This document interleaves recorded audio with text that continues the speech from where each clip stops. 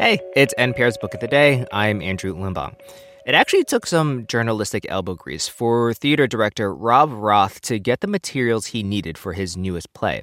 What he was looking for were tapes of conversations between Andy Warhol and Truman Capote, just, shooting the breeze and having the kinds of deep conversations you'd think they'd have.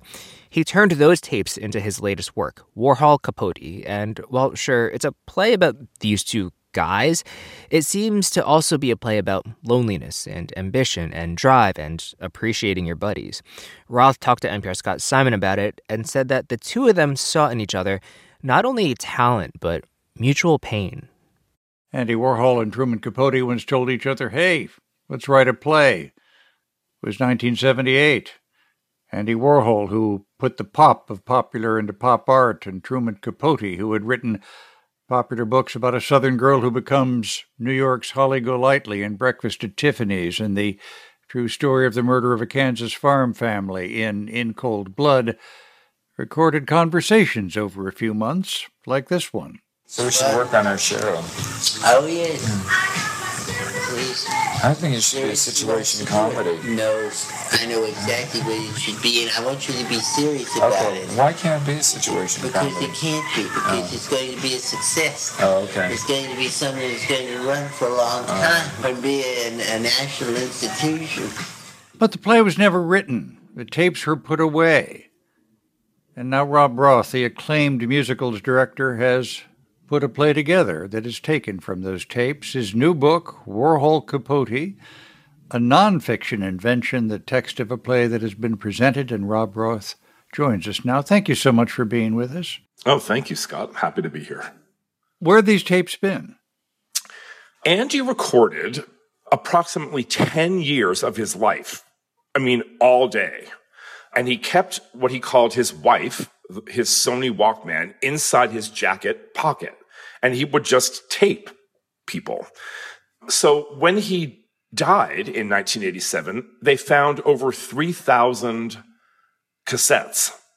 They were undated. Many of them had no notation on them at all. So I came upon this idea in the Andy Warhol Diaries by Pat Hackett. And I read an entry that said, went to Truman's apartment, got 6 good tapes for the play. And then it was like a treasure hunt. I called the Warhol Foundation. I called the Capote Trust. The tapes were in storage at the Warhol Museum. And there was an embargo on listening to any of these until 2037 because he recorded surreptitiously, which was illegal in New York at the time. So when I went and asked permission to find these Truman tapes, they said no. And I realized, wait a minute, Truman knew he was being recorded. So that maybe changed things. So I called the Warhol Foundation back and I said, I don't mean to be a bother. And so I was eventually given permission to have an archivist look through the 3,000 cassettes to see if any of them said Truman. And indeed, they found 59 90-minute cassettes with Truman in Andy's handwriting. And so this play, I called it a nonfiction invention because every word of the play, they spoke. They just didn't have the conversations in the way that I've created them. They are from my imagination. What do you think they saw in each other? I think they saw the talent in each other, and I think they saw mutual pain.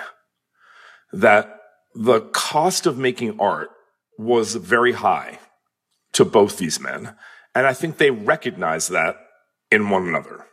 And also, I think they just enjoyed each other's art. I think Andy loved Truman's writing.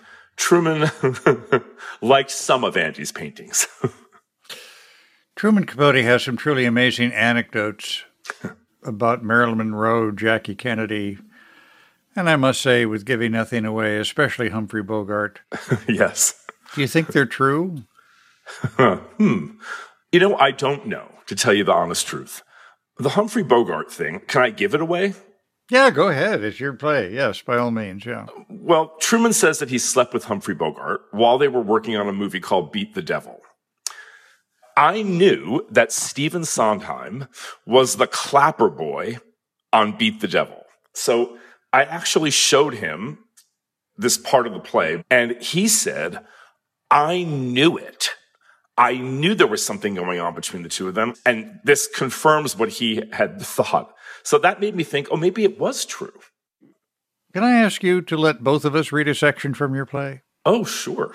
Because I want to give some idea on how things like the dialogues or conversation we just heard wind up becoming a play. And I'm going to ask you to be Andy Warhol. You get most of the good lines. I'll be Truman Capote, okay? Which I find a great honor. Okay. Should I start? Please. Truman, we should work together. Really? Let's write a new play. We've got to do 8 plays on Broadway, all running at the same time. Fast plays. Oh, yes, Broadway. Everybody always says it's dead, it's gone, but it always comes back. Theaters last year made more money than ever. Gee, Truman, can't I just tape you? You know, the real thing, and do plays about real people. Actually, if we just tape it.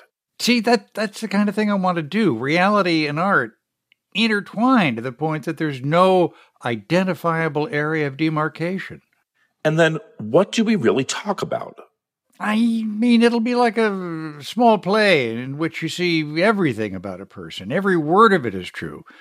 Let's make this some absolutely fantastic thing. I don't think plot is important. If you see 2 people talking, you can watch it over and over again without being bored. You get involved. You miss things. You come back to it. You see new things. But you can't see the same thing over and over again if it has a plot because you already know the ending. My God, that last line I find extraordinary. Yeah, they're amazing. When you read over the play, there's so many parts that touch you. I mean, at one point, Capote talks about, he says, my mind is like a fantastic generator. And Andy Warhol says the machine is always going, even when you sleep. You feel sorry that they don't seem to have an off switch. Yes, I mean, I think that generator killed Truman Capote. You know, he was desperately trying to turn off, and he used drugs and alcohol to attempt to do that, and it ended up killing him. I mean, it's you can't help but reflect on the fact that neither of them seemed especially happy. Did they need a certain note of despair to try to fathom the world and turn it into art? I think that their despair provoked the art. And, you know, I don't think they were always in despair. There's lots of funny parts to the play, and they certainly were enjoying life in New York City in the late 70s. I think that they were lonely. In the play, Andy says something about when he was young, he used to come home to his 5th floor walk-up and be happy to see a cockroach. I believe they both thought, if I work really, really hard and pursue my art and get famous, it's going to fix me. Mm-hmm. And in fact, it just exacerbated their aloneness, which is sad. Rob Roth, his new book, taken from his play Warhol Capote, a nonfiction invention. Thank you so much for being with us. Oh, thank you very much, Scott. It was fun.